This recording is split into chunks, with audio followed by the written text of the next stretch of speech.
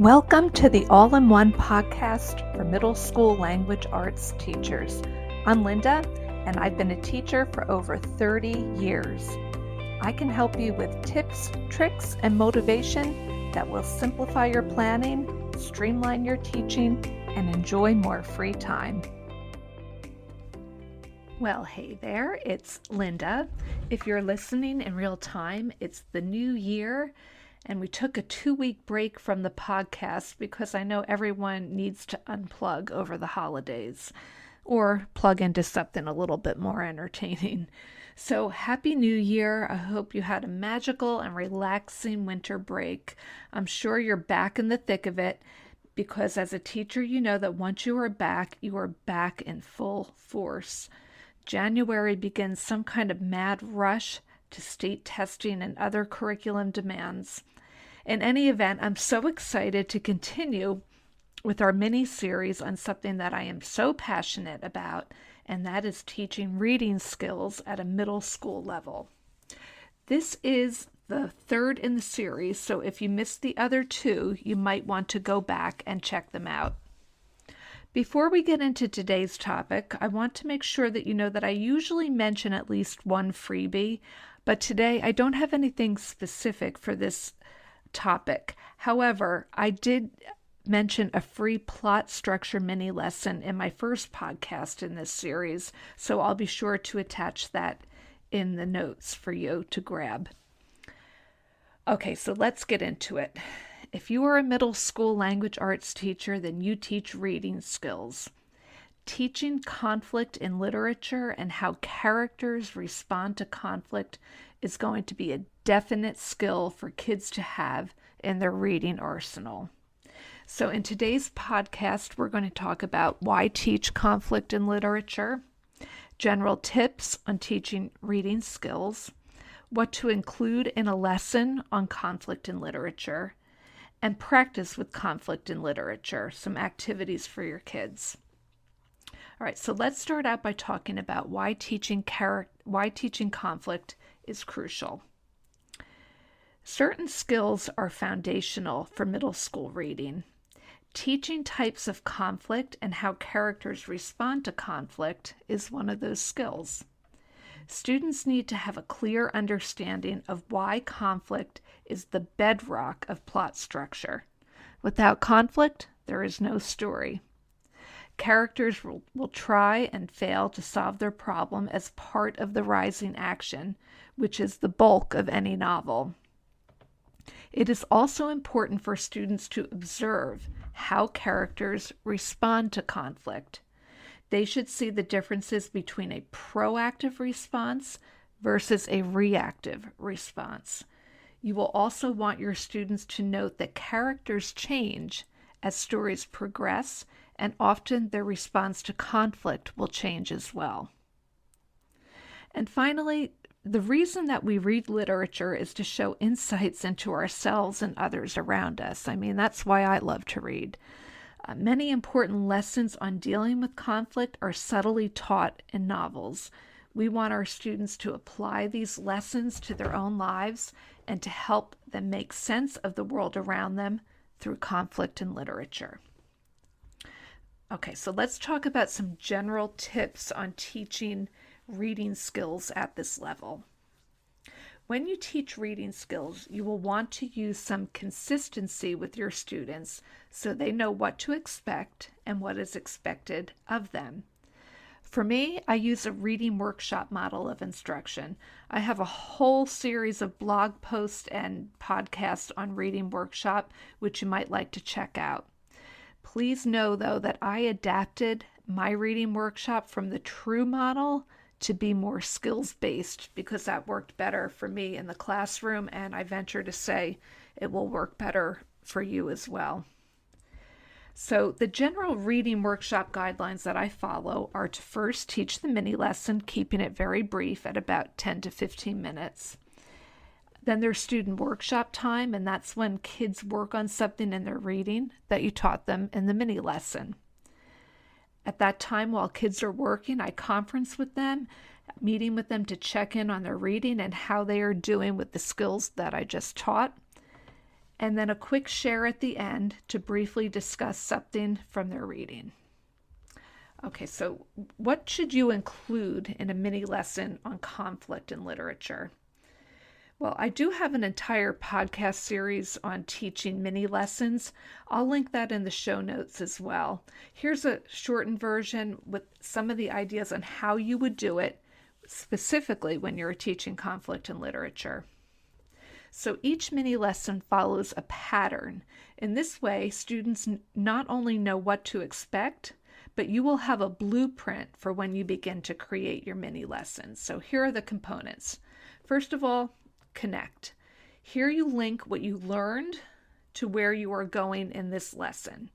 For example, you might say, when we last met, we talked about the types of conflict. Today, you are going to zero in on the type of conflict you are reading about in your novel. All right. The next component is the teaching objective. It is crucial to explicitly state to your students what you want them to learn.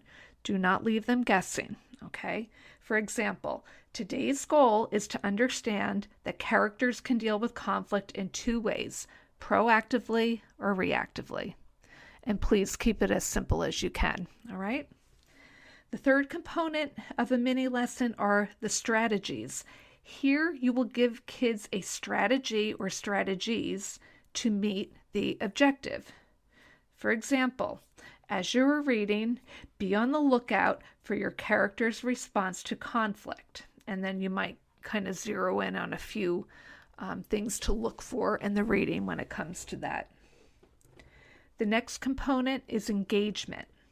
This is where you want to show a real-life example and then have students practice during the lesson. You can use a turn and talk here so that kids use the skill in a partnership. Example, turn and talk to your partner about a time when you were reactive to a struggle you were having. Okay, I find this part, the engagement, to be really, really important because, as we know, kids are very self-centered, and I don't mean that in a fresh way, but it's true. And they developmentally, that's true, and they really need to see how it plays out in their own life. And the last component of a mini lesson is your student objective. This is really important because it's where kids are given the directions for their workshop time. Keep it brief and specific. It's always best to note to students that they should be doing this every time they read, not just when they're reading today.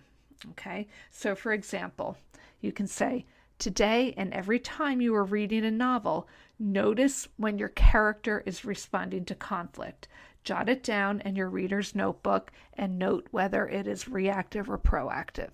Okay, and that sets kids up for a really targeted approach to their reading that day. And I do have a mini lesson on teaching conflict in my TPT store. My mini lessons, I have a bunch of them. They're very inexpensive. I think they're $2.50, but I'm just letting you know that I do have one that's ready to go. Okay?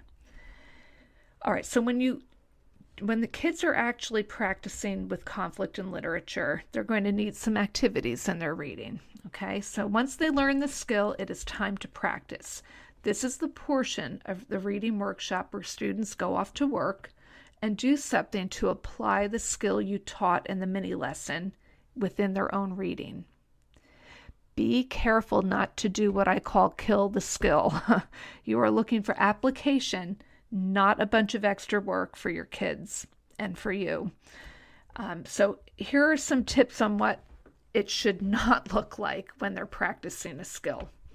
All right. I really did. I've been mentioning these, but I think it's worth mentioning again in case you're only listening to this podcast. I do not do random worksheets. Skill and drill style are not conducive to truly learning and applying reading skills. Another thing that I consider a no-no is unrelated exercises. Kids should be applying it to the reading they are doing now or to a mentor text, which is a short story that is in the same genre as your current unit of study. For example, a short historical fiction story if you're in a historical fiction unit. So what kids should be applying it to is the reading of what they're reading now, or to your mentor text, not to some random paragraph that you pulled out of, I don't know, AI or somewhere else that has nothing to do with your current unit of study. And the last thing I would say is a big no-no is work that is way too long, because you do not want kids being inundated with skill work that takes a long time. You want them actually reading. And I know I have to say, of the many teachers I've mentored over the years, one of the biggest problems that I see is that they're not giving kids time for reading or writing and reading and writing workshop. They're just talking about it and making them do practice. They need to really get into their novels or whatever they're reading and apply it within there. Okay? So what should the practice look like? Mentor text work is a great way to go. Having a mentor text to refer to throughout a unit is key. You'll want one that is in the same genre, like I said, and contains skills that you're teaching. So, for example, if you are in a realistic fiction unit and you're teaching character traits, symbolism, theme, and dialogue, and internal monologue, you'll want a short story that can do that. It should be a high-interest story, and I love the story Raymond's Run by Toni Cade Bambara for teaching conflict in literature. There are a bunch of free PDFs available online if you search it, but it is a fantastic story to introduce your kids to for something like this. Okay, another thing that practice should look like, reading application. As you progress in the unit and kids are reading novels, have them maybe keep a chart of conflict and how the characters are responding. And this way they can note, especially with the main character, how they are hopefully changing and developing throughout the plot. Another great activity for kids is debate. Having kids debate is a great engagement strategy. So, for example, students might disagree on whether a response to conflict was reactive or proactive. They could argue the nuances of this and use facts from the story to back up their claims. And I would keep this quick, maybe 10 minutes, because like I keep saying, you really want kids actually reading during reading workshop time. And lastly, centers. Yes, centers. Centers are not just for elementary school students. They are definitely for middle school students. My easiest days of teaching are when my centers are out on my desk and kids are rotating through, and I am like a visitor at each center, and it's actually a very enjoyable time. Okay, so having kids doing centers on a specific skill towards the end of a unit to show what they know and to extend their learning is ideal.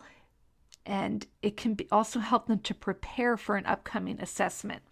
I'm in the middle of making centers for reading skills, and I did just finish my centers for conflict in literature, and I'll be sure to link them.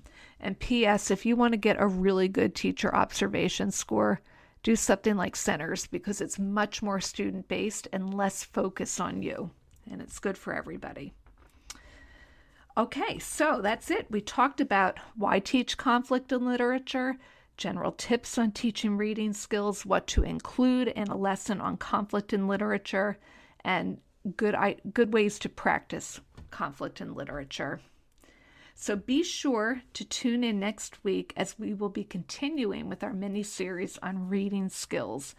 The next topic will be teaching symbolism, and I have some really great ideas for you. I'm very excited about this one, so you don't want to miss it.